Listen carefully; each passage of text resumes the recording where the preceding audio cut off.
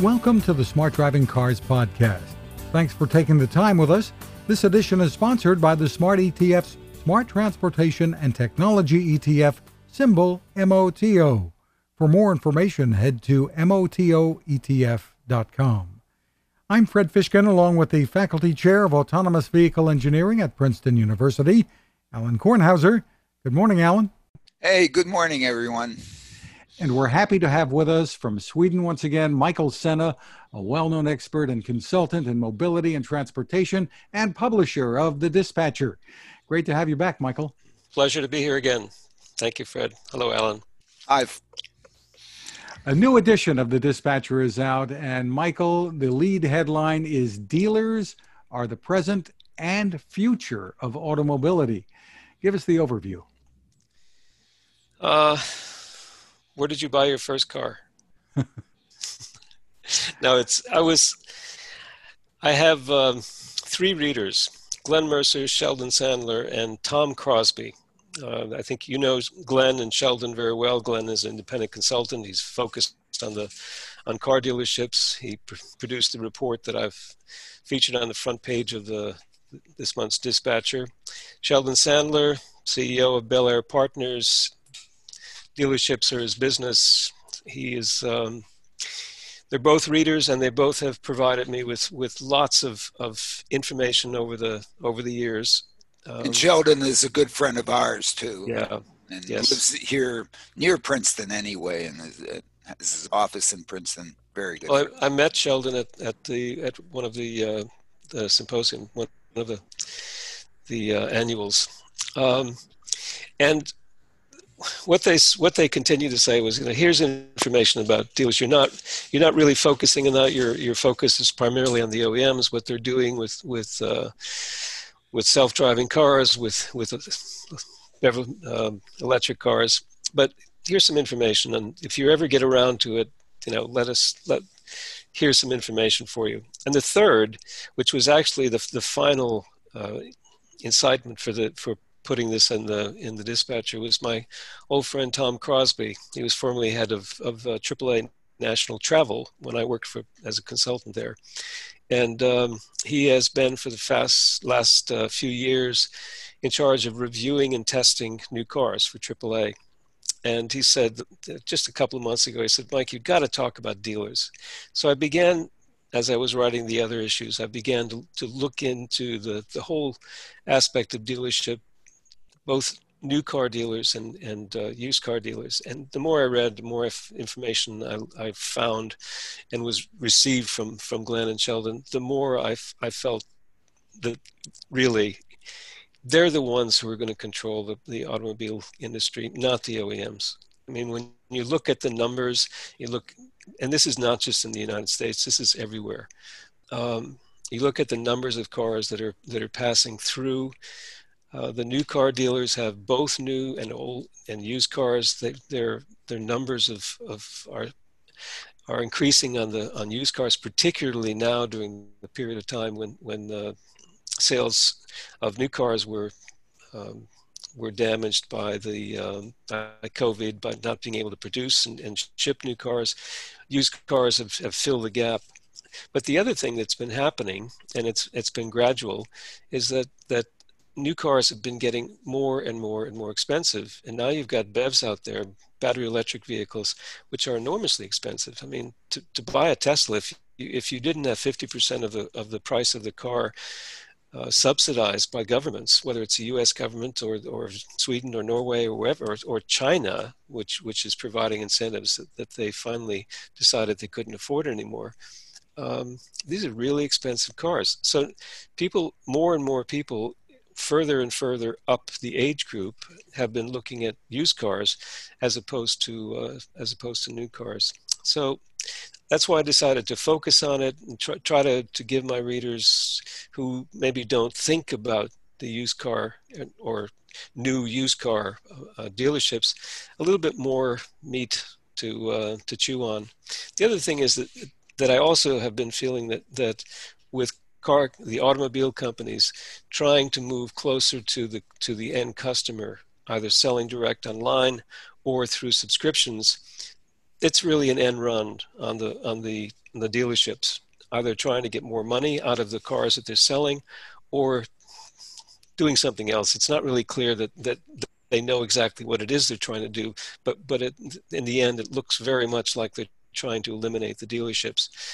And if you look at what the dealerships have for their possibilities, I see this as an opportunity as opposed to a problem for the dealerships. Because if Volvo decides that it's just going to sell subscriptions or it's just going to sell online, the dealerships are big enough to do something which they haven't done so far, except for Penske back 30 years ago when this is a really important part of what you, at least I think, of what you have in there. So I want to make sure our listeners listen to this, but go ahead. I mean, it's not obvious. Go, Michael. Penske decided that he was going to buy Saturn when back in 2009 when GM went into bankruptcy and is getting rid of Saturn and Hummer and Saab, and he was very close to following through and buying it.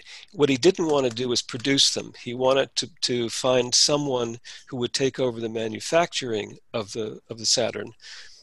He would just put it into his dealerships, and it would be something that they would sell. But in a sense, it was a dealership getting into the car business, and it fell through because the group in Korea that was going to be their manufacturer backed out and decided that they didn't want to do this, and it sort of fell through. And then nothing else has happened since then. There have been no other dealerships that have gone into this or potentially decided to go into this business. But I'm sure they're all looking around that right now, and they're seeing these little companies that have come from nowhere, like Rivian, for example, or a number of these Chinese companies who've suddenly, they're in the business. And Tesla, of course, is one of these. They just kind of showed up. We've got a skateboard. We're going into business. And now they're, worth $300 billion. I mean, it's ridiculous, but yes, that's where they are. Yeah. Well, that number is also in terms of a multiple of what Toyota and a many multiple of what Ford and Daimler and GM are worth. It makes that number even bigger, right? Exactly. So, and I think it's a very good time right now for the dealerships, both the franchise, which are new and used car dealership, as well as the independent used car dealerships, to say, look, we have the possibility of doing exactly what these little companies are doing. We've got scale, and the main thing that they have that none of these companies has is a way to the market. Yeah, they have a connection to the customer. I mean, they've got everything. They have the end buyer. They have that connection, right? Which is the key one, right? Yeah, and this is the main problem that Tesla has had. They can manufacture their cars, but they can't. They have really had difficulty delivering the cars because they don't have a dealership, they don't have the kind of infrastructure in place, and then they've got to finance all of their repair shops, because nobody's going to take their repair of Teslas, because Tesla won't allow it. I mean, they put in their own repair shops, and there are too few of them, so they've got to tow these cars to long distances in order to get them to the market. Yeah, but sorry, Michael. To me, the really interesting piece that I think you bring out very well is sort of the in-house brand that maybe Penske could have created with the Saturn, having it manufactured by somebody, whether or not he's going to call it Saturn or something else. He calls it Penske, or maybe, it's if I go to Shop Wrong, there's a Shop Wrong brand. I just noticed that they changed it from Shop Wrong, and they put some, basket and some other flowery name on their brand, because I don't know, maybe they didn't think that their local brand is good enough. But again, in the grocery store, as you point out in the newsletter, we have those folks who are really know how to deal with the customer at the end to sell things. Yes. Basically has two products. Go ahead, say some more. Yeah, and I think the Amazon has done the same thing. Amazon is selling its own products alongside the other products, and great value. Walmart's great value is on the. If I did, I'd pick Gulden's and French's mustard. I wouldn't pick Walmart's great value. Of course not. I mean, my goodness. I mean, of course we wouldn't. Yeah, I mean, how would I know if it tasted exactly the same way as it did when went to Yankee Stadium when it's when watching the Yankees. But it's clear that more companies that have the possibility of doing this are doing it because they can. If somebody else can manufacture it, it did start with companies like Kraft selling part of its production because it didn't need all of the production it had. It's like Walmart selling space on its trucks when it's backhauling. It delivers and then it backhauls and it's making money. Sure. Hauling other people's goods. Absolutely, same thing. It's good business. It's good business. Exactly. It's very productive. It gets economies of scale and so on and so forth, and one can very easily justify it all along the chain. But the key is the having access to the end customer, I think. Yeah. And when you have a Penske-like entity that is not just in one little geographic area, but really has coverage, broad coverage across North America. I don't know whether they're in Europe or not, but no. But that's why not? Why not? It sounds like a real fundamental shift in the business model of dealerships that you're talking about, or is this a sword that they can hold over the OEMs, the car makers, to say, if you continue on this path, here's what we're going to do? Yeah, I think so. In the short term, I think it could be a sword, as you said. But I think the more people reflect on this, and Glenn, in his report, super report, I really recommend it highly. Sheldon's, as a number of if you go into the website, Sheldon's website, they've got some terrific articles, and they bring out this position that the OEMs are maybe not in the same position as they were 5, 10, controlling things because people wanted to buy new cars, and the more cars, more they are being sold as used cars. And as I said, it's partly because of the cost of the cars, but it's also because the cars that are being produced are better. They're able to last longer. And you buy a car that's 5 years old. It's like buying a car that was 2 years old a couple of years ago, or some years ago.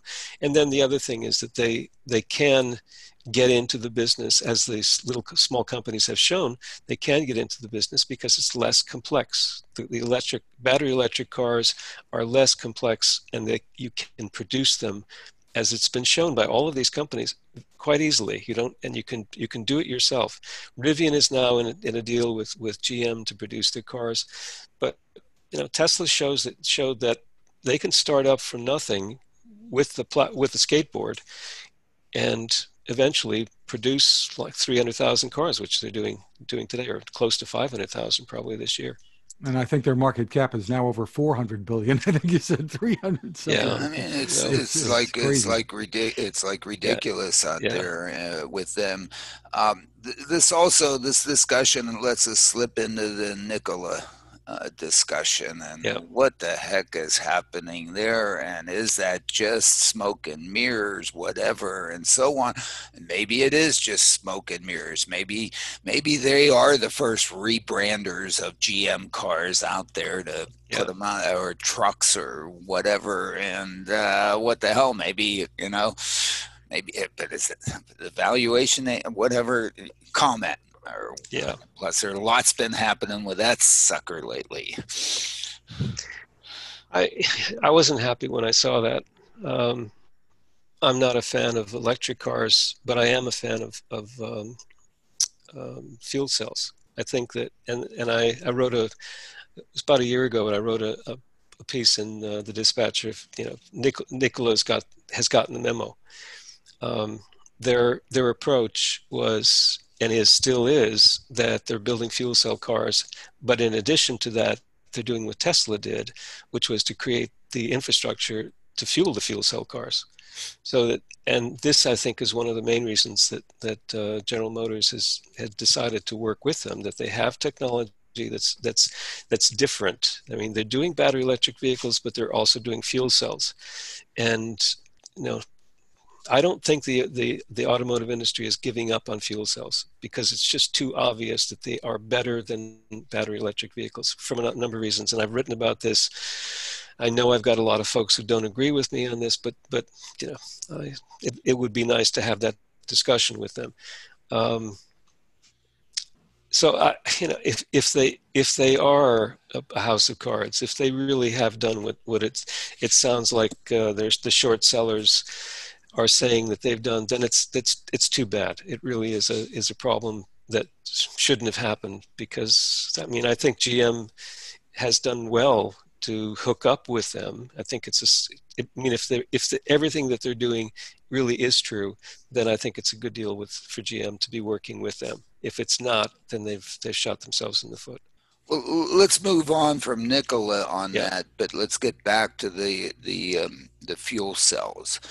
I mean, I think you've pointed out, others have pointed out, that one of the things that Tesla's done well is they built the charging network out there to deal with the range anxiety from one being, what can I charge at home, to actually I can tiptoe out there in the world and get recharged and get the hell back home. I mean, when you look at it, that's really the fundamental, and they may not have gotten quite enough credit for that insight, but that's sort of a fundamental insight they put out there. Otherwise, it's just a toy that you can just, you tiptoe out of your house and then come right back because you're afraid of not being able to get back. If one looks at the fuel cells, one needs a different charging network. Okay. Because it's different. Yeah. Okay. It's almost like the initial electrification. Is it going to be AC or DC? You have Westinghouse going out there, and you have Edison going out there. They're orthogonal, man. They're out there competing like hell, trying to convince which one is this what's going to evolve in this thing. And in the end, what we got one. I mean, I guess Westinghouse lost and Edison won, or I don't know. If you take that kind of model, Alan and Michael, tell me, Michael, what your thoughts are about how this shakes out, because Tesla's got its battery day next week. I talked to a company, just did an interview with a company that's working on battery technology. They're working with the University of Texas. They're talking about a 1,000-mile range battery within 5 years. And all of these manufacturers now coming out with electric vehicles and saying that's what they're making. How does the fuel cell win? Well, it's not.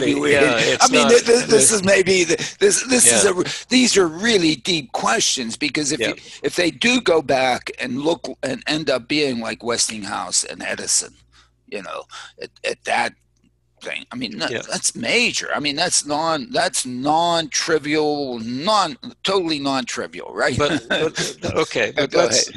let's just look at where we are today.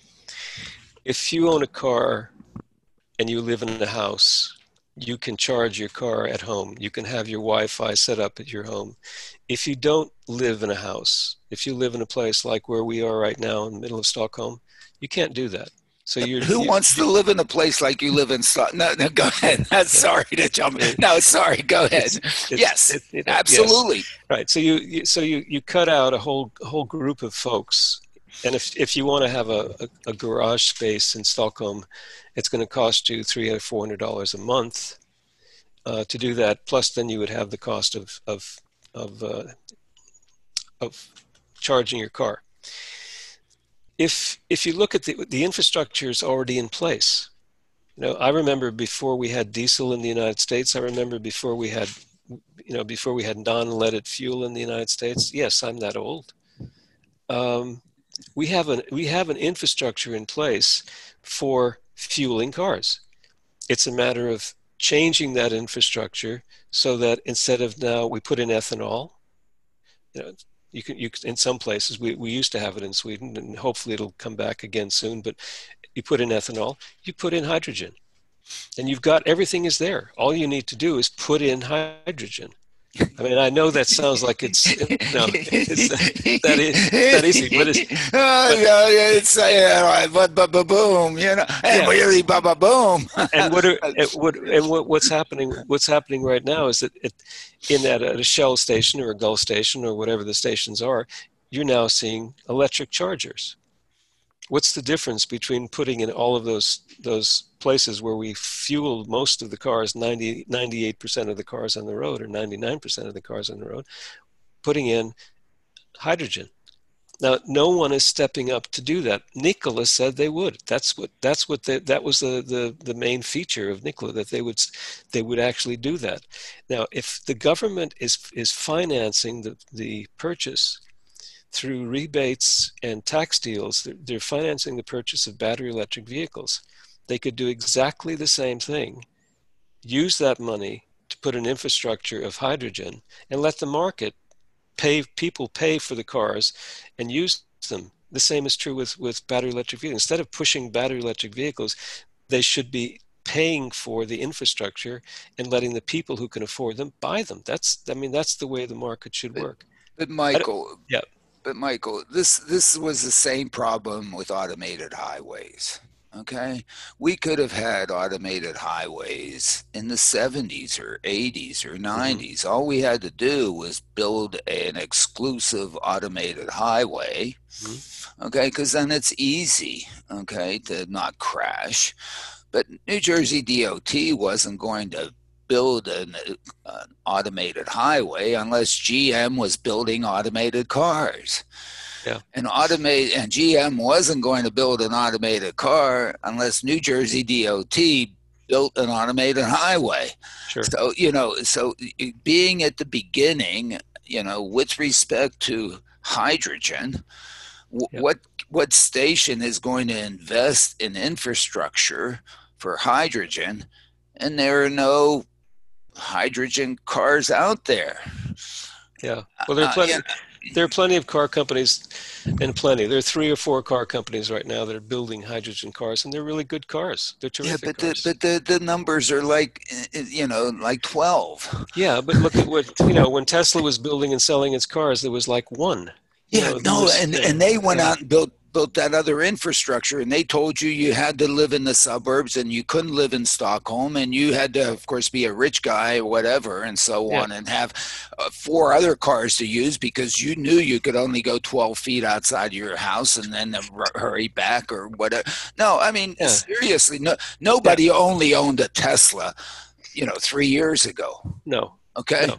Okay. Now some people are beginning to only own a Tesla because they put out the stuff out there so you could go out there and talk to me. Yeah, I agree. I totally agree. Yeah. I mean, so it's tough. Would we buy a hydrogen? Would we buy a Toyota hydrogen car today? Probably not.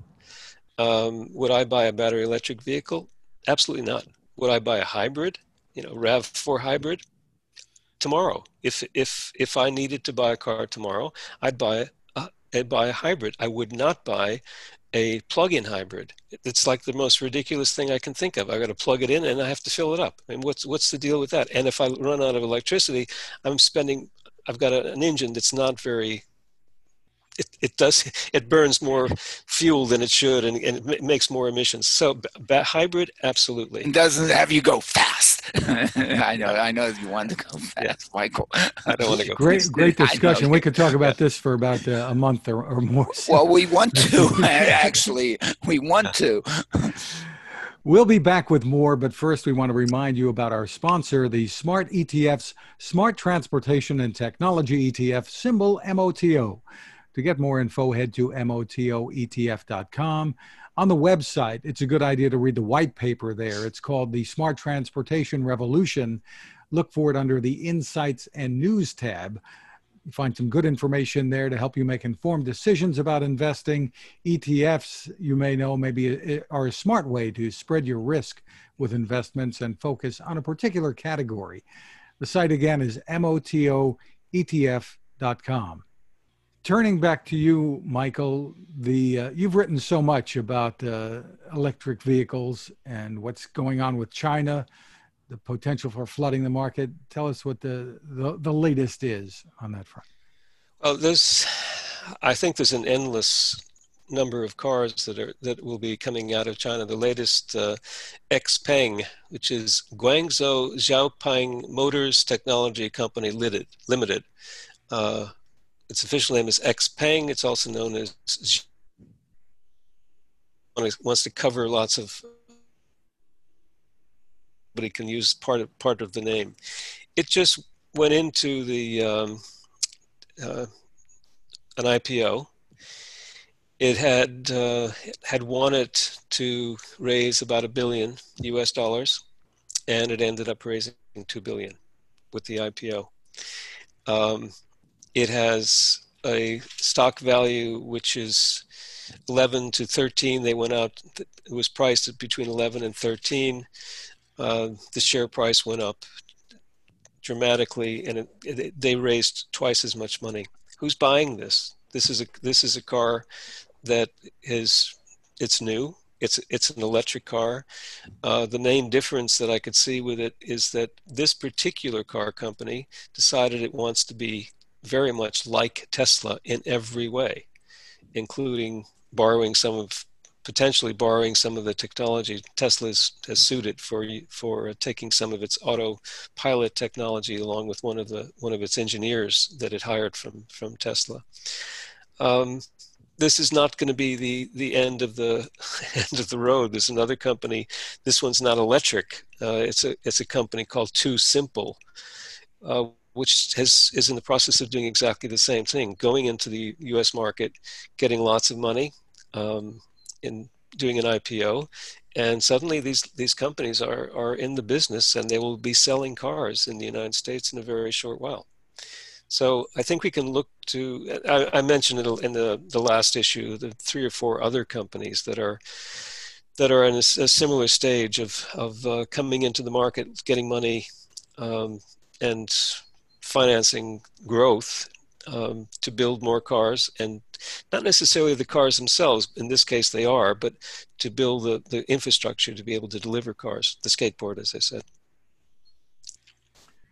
So the danger here, if you take a look at the worldwide market, is China dominating?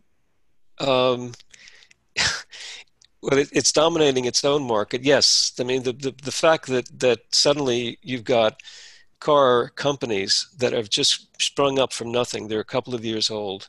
They've gotten lots of money internally to be able to finance their operations. Now they've come into the U.S. stock market to generate more funds to be able to finance growth. So we're going to start seeing, I think the only car company that showed up that's of any size was since the 50s or 60s, Hyundai and Kia, and not very much has happened since then. But now there are at least a dozen car companies in China which are ready to enter the European and the U.S. markets, in markets that are pretty much saturated. I mean, we don't really need more cars. We also don't need more new electric cars. All of the car companies are making electric cars: Volkswagen, Audi, Volvo, even Ford and General Motors. But we're going to have a flood of cars coming into the market from China, from startups. And I don't exactly know what that's going to mean. It can't be good for the existing OEMs, and I'm not necessarily sure that it's good for the consumers. So these are birds, like the skateboard. Yeah. Ooh. They're gonna skate in. This is like maybe with the movie Bird. We should, Yeah. Alan, we'll move on. In the Smart Driving Car newsletter, Alan, you're leading off with a House committee's final report on the design, development, and certification of the Boeing 737 MAX. Looks like plenty of blame to go around, including with the FAA. Yeah, and it does, and in a sense, the reason why I put it out there is, in some sense, with driverless cars, at some point we really have to deal with safety, and I think here's an industry that's centered on safety, and one has to look at what they are going through, what they've done, where they're going, and all that to sort of make sure that one learns from that as to how to deal with the safety issue with driverless cars. Again, the key on driverless, unfortunately or fortunately, is the removal of the driver. One, because for the main reason you can't afford them, not at scale. You can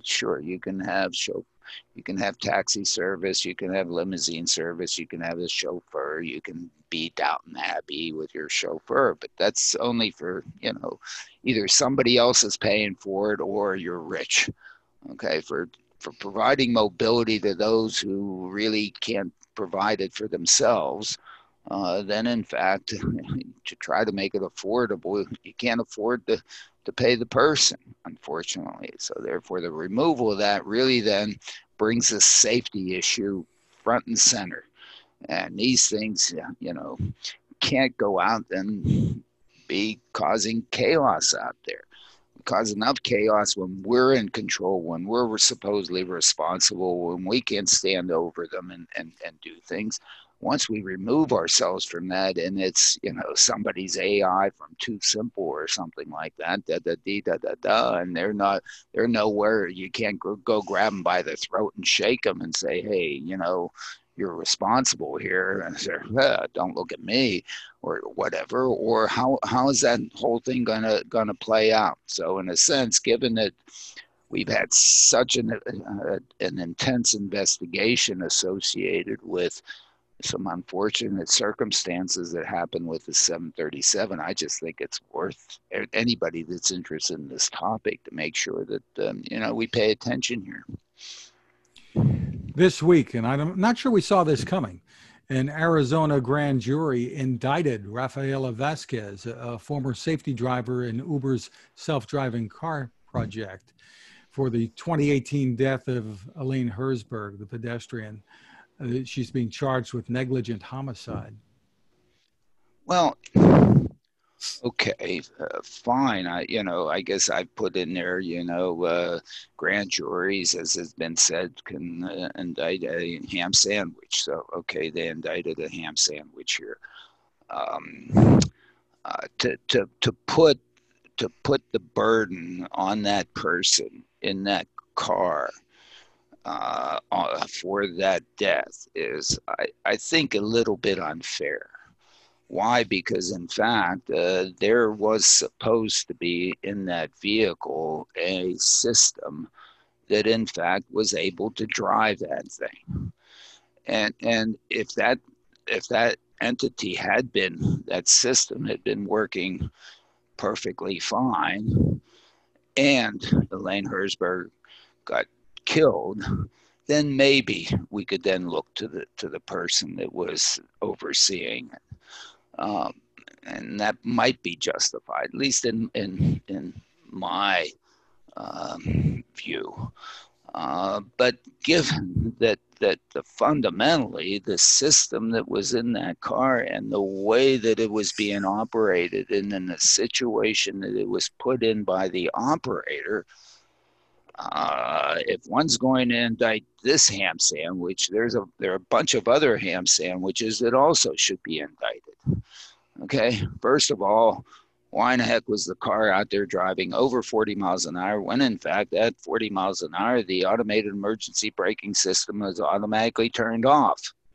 Seems to me you should have an operational design domain that says do not go over 40 miles an hour. And this isn't a speed limit sign that the government puts out there. This is a design in the code, damn it. And that should be in there, first of all. Second of all, the system saw her 6 seconds before it hit her. Okay, but somewhere in that code, there's a line of code, whether explicitly or implicit, as you know, says if there is an object that is not moving towards you or away from you in the road in the lane ahead, disregard it, because it disregarded it. Didn't just disregard it. The AI in there just said, I think I'll disregard it. It's boom, it's in the code. Disregard it. And so whoever wrote that code, that's a ham sandwich here. And so, you know, one has to look at that. So very unfortunate. Hopefully we've learned a heck of a lot out of it. Our discussions with Nat Busey a couple of podcasts ago, I think gives us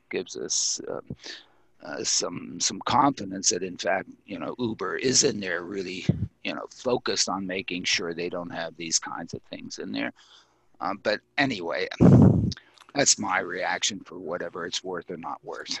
I guess we'll see what happens with the trial, and probably the fact that I think it's a fact that she was watching the safety driver was watching a TV show and caught doing that. That's just bull. That's being made so much out of it. Yep. It's being made some, but that's bull. Okay. Come on. You know, I don't know how many pilots, you know, that are flying planes watch. Of course they don't. I mean, but my goodness, the system. What you're saying is, if you're blaming her, there's a lot of other people who can be blamed.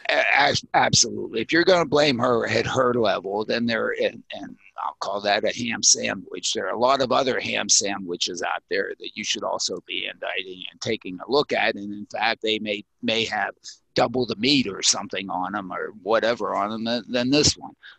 My view, it's somewhat of a cheap shot. You know, this person is out there trying to work. Out there, you thinking that the system is working, you know, well within its design domain, but it's not. And I'm distant from it. I'll put my academic hat and be able to, you know, to say all this stuff. But that's my view from you know, being from outside of the system. Michael?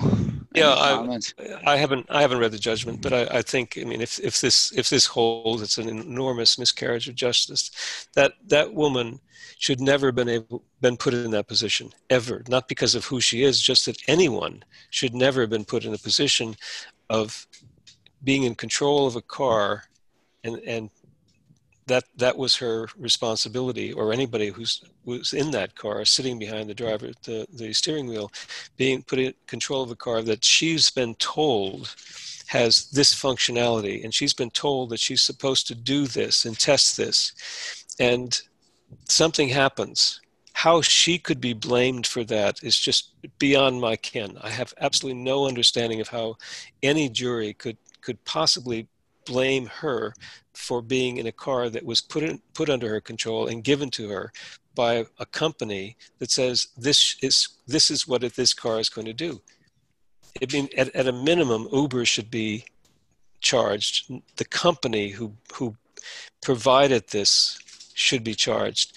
And if you want to go further than that, then you can look at the manufacturer of the car, but apparently the manufacturer's systems were disengaged. So Uber is the only person who should be charged in this case, not that the driver who is, I won't say she's innocent, and I won't say that she's beyond culpability, but she she was doing what she was told to do. She was, you know, she was driving a car that she was told was capable of driving itself, and she acted like the car was capable of driving itself. Yeah, and let me jump in on this too, and we I think it deserves a little bit of our time on this.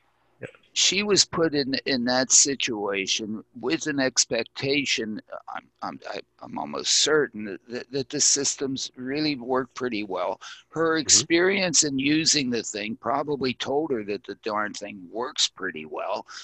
The difficulty may be that of course, she didn't quite realize that it was operating out of its design domain, that the systems that might have worked well within the design domain all of a sudden get turned off. She probably didn't realize that, in fact, if there's a stationary object in the lane ahead, the code actually says disregarded. Why? Because it expects it to be an overhead a bridge or an overhead sign or an overhead tree and so on. It's nothing that you could possibly hit. It's dark. There's no crosswalk. The mapping data doesn't even tell you to accept anything yet, which is the reason why you can't rely on damn mapping data ever. I don't care, whatever. You can use it as a help, but you can't rely on it because it doesn't necessarily. Somebody could be crossing a road where there's not a crosswalk. Yes, okay, they're jaywalking, but it's no reason to kill them. And all these things. Plus, the other point that I want to make on this, she was behaving in this car as if it was the SAE level 3 type car. Okay? And darn it, that's why I hate the SAE levels, and I certainly hate the SAE level 3s, and why the SAE level 3s will never come to market, I believe. Why? Because now the person thinks that the system works, they can launch them, whatever. And in fact, Uber, the system needs to be responsible there. Okay? And unless they accept the responsibility, okay, Uber, whenever she was indicted, Uber should have jumped up and, no, we're responsible. We're the ones that put the system in there. We thought it was going to work. Look, this person was just, that's what level 3 would have to become to be able to sell it to you or to me. Sure. Say that I can fall asleep in my Volvo as it's going down the road. Who's responsible then? Volvo. Are they going to ever accept that responsibility? I claim no, they can't. Well, it's a car that I own, that I supposedly maintain, that I and so on. What? They'll never. That's why that whole concept is false until you the provider of that level of service is able and willing to stand behind it and say, if something happens, it's me, indict me. I'm the one responsible. I will pay. I will do it. Until they're ready to do that, there is no market, zero market. Quote me. I mean, whatever. I'll put my for that. So let's even stop talking about it. I think I have in this issue, somebody else, Daimler is ready for level 3. As soon as Daimler says, when you then turn this thing on and it lets you go to sleep or watch Hulu or be like this driver, and the thing hits in Lane Hersberg, not suggesting, and kills her, Daimler, we're the ones. We're responsible. Indict me. Yeah, Tesla says exactly the opposite. It says you are responsible. You need to keep your hands on the wheel. There was a case this week where in Canada, a Tesla police pulled over a Tesla. The 2 front seats were fully reclined, and supposedly the occupants were asleep, and the driver has received a dangerous driving charge and a summons. Of course, the driver is responsible, and Tesla has to say that. And until Elon says differently, then he doesn't have driverless cars. He can't make this is a fully whatever that he's making about it. Yeah. This is not level 3 in Okay. any sense of the imagination. Who's responsible if a SpaceX rocket goes up with 2 astronauts and it blows up? Is it the astronauts? No, I mean, they would never be indicted, would they? I mean, same thing. You know, same thing. Absolutely. And when they put those things up, I guess SpaceX is sitting there, or, you know, they probably have some backing with NASA and they, you know, whatever, and they have the government, you know, sort of covering their butts, which you absolutely need. I mean, and one should have compassion in this situation. Okay, one needs it because nothing is perfect. And again, if these things have to be perfect, hell, I'm out of here. I'm playing golf. You know, we're not doing these things anymore, Michael. I'm sorry. I'm the hell with it. I mean, you know, life's a risk, as we know. You know, there are trade-offs, and I think one of the good things that's even a New York Times article yesterday, you know, saying Europe is finally deciding, hey, maybe we need to live with the virus, as opposed to think that we can actually eradicate it. Because, you know, taking it to zero, you know, is, I mean, yeah, maybe in somebody's imagination, certainly not mine. But anyway, these are tough questions. But I just wanted to make some stands here. I guess a lot of people disagree with us, but that's good. I mean, hey, I don't know what the hell's going on. We'll move on in the newsletter here, Alan. NVIDIA is making a $40 billion acquisition. Just had Danny Shapiro on with us not long ago. They're buying ARM, the chip maker. Yeah, I mean, you know, might as well have the one end of the distribution of the high-end computing and the low end of the distribution and the, you know, cheap and whatever and everything. And I don't know, go for it. Why not? I mean, I guess SoftBank needs the money and to spend it on something else. Whatever. Transport Topics had a report that reads, Daimler and Torque Robotics see the path to autonomous trucking as a marathon. And that, you say in the newsletter, is good news that they're seeing. No, it's good news because I think that what they mean by the marathon is that really they're going to focus on safety and really providing support to the driver and driver assistance things with respect to the long haul trucking, as opposed to taking the driver out of there and thinking they can do it driverlessly. I mean, to me that's been the missing comment, even with the platooning things, which I think were sort of fine. The focus was on aerodynamics and saving, you know, 1 or 2% on or 8% on fuel. The value of the automation is to help the driver, at least for the next whatever, to make that job somewhat a livable job. To help those guys and gals who are out there driving these things. They're all professionals. They're all good. But my goodness, they do this 8 and 10 hours a day, every day to feed their families. And damn it, you know, that they could use some help. And the technology should be focused on helping them rather than displacing them. And let's help them first, make that a much better occupation. That takes care of the driver shortage, because then more people will want to do it. Because why don't people want to do it after you do it for a while? Who knows what you do to your body to be able to stay alert and stay and do that for the number of hours that you have to do that to be able to put food on your table. I mean, come on. And in a sense, and there's just not been the fundamental focus on that. The focus was, hey, fuel economy, or my goodness, taking the driver the heck out of there and somehow envisioning all these trucks with nobody in them driving around. I mean, hey, when I'm on the Pennsylvania Turnpike and one of these things passes me or I pass it, I'm going to go, whoa. I mean, I don't know what I'm going to do, even me or something. Michael, thoughts? No, I totally agree. The purpose of advanced driver assistance systems and more driver assistance, automated assistance, is to help the drivers do things that they need to do. And it's a grueling job, and it's not. It also takes an enormous amount of stamina.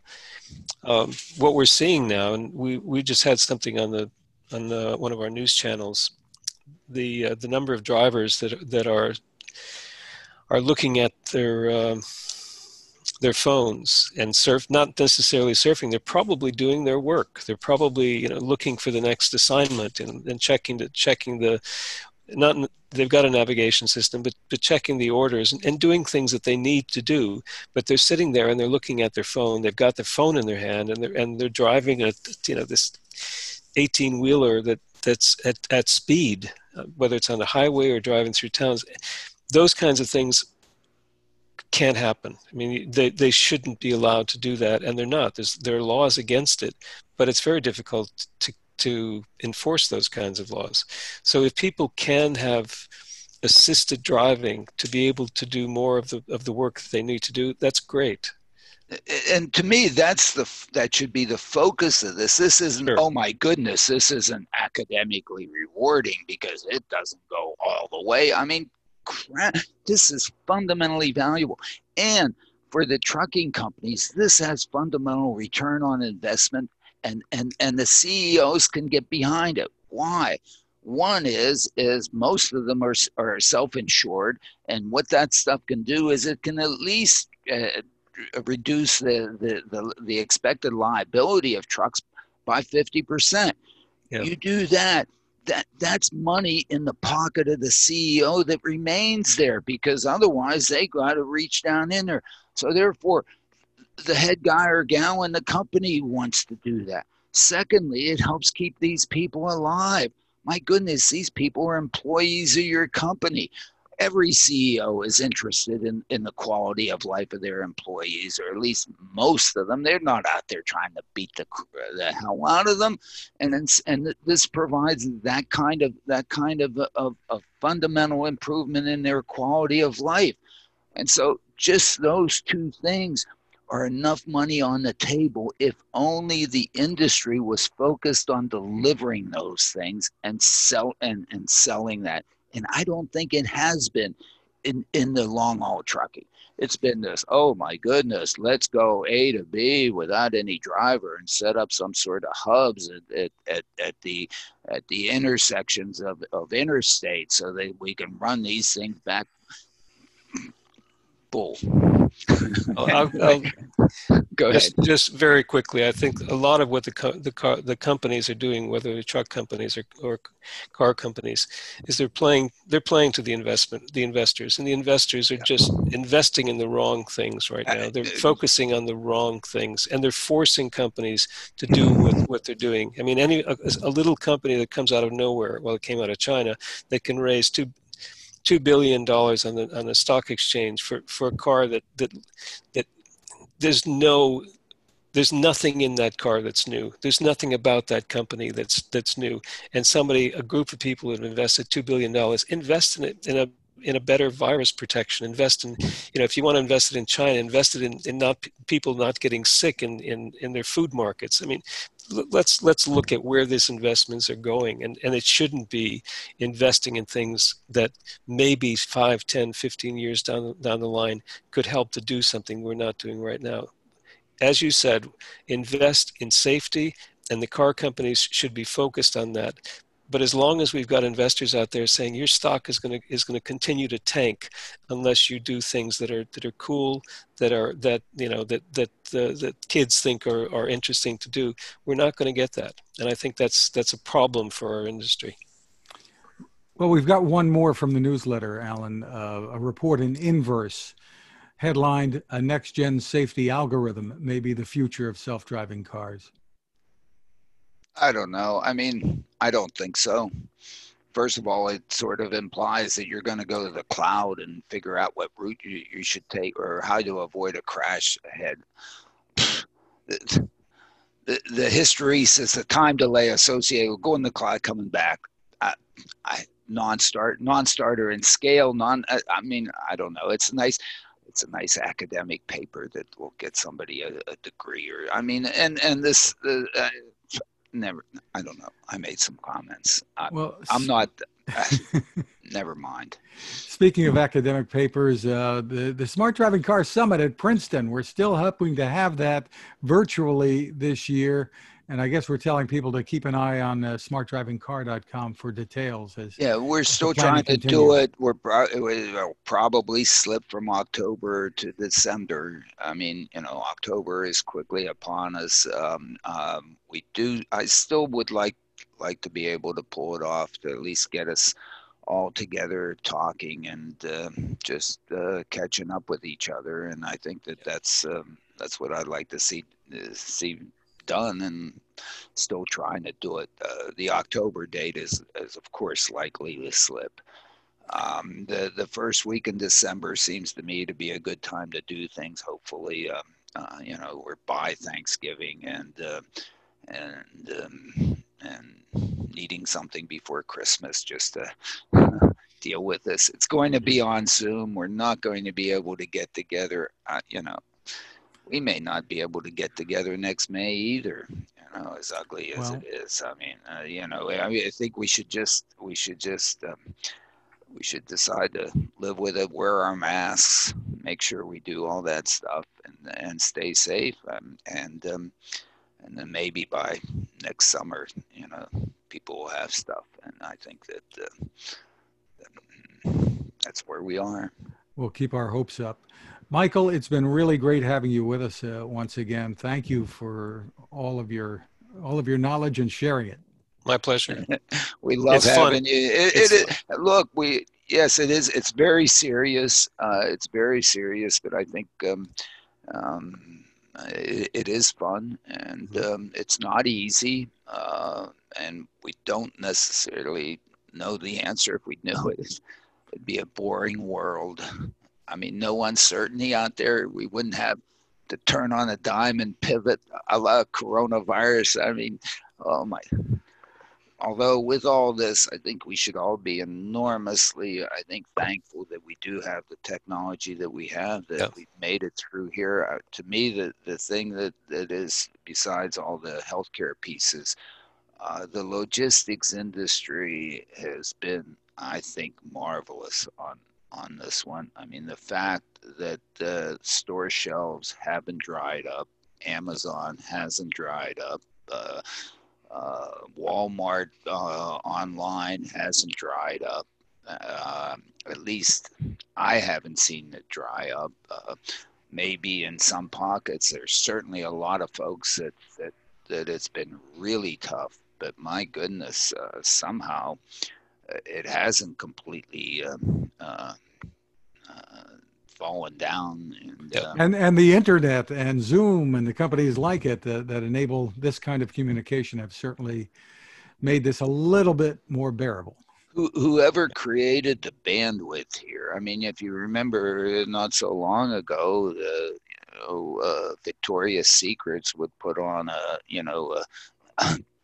show, and it'd bring the whole damn thing down. I think Gosh, I missed those. You missed those. I mean, they were sort of classic, I guess, 15 years ago or something like that they would put out their whatever annual show, and everybody, and the whole thing would come down. The number, I don't know how all the school children are doing. Still had so many of them still at home doing this. And people working from home at the same time. And working from home, and how many siblings and so on. I mean, I know there are glitches and whatever, and I know we complain about them, but my goodness, it could be just a whole heck of a lot worse. Yeah, it could be on that piece. And then, yes, and this is with the billions of people that are doing this simultaneously. There have been hundreds of thousands that have died, but this is billions that are doing this. Anyway, whatever. We want to thank our sponsor, the Smart ETF's Smart Transportation and Technology ETF. The ticker symbol for the ETF is MOTO, and more information is available at motoetf.com. You can find us at smartdrivingcar.com, also on Anchor FM, Spotify, TuneIn, Apple, Google, Spreaker, SoundCloud, now Amazon Music too. You can ask your smart speaker to play us. You can find My Tech Reports at Techstination.com. I'm Fred Fishkin along with Alan Kornhauser. Thanks for listening or watching, and please stay safe. And thank you for being there. And I guess, Michael, do you want to put up your shirt that says, I'm a train, whatever? I collect model trains. I guess everybody can see, some of my collection up here next to my head, whatever. I still play with trains. I still play with trains anyway. Okay. Whatever.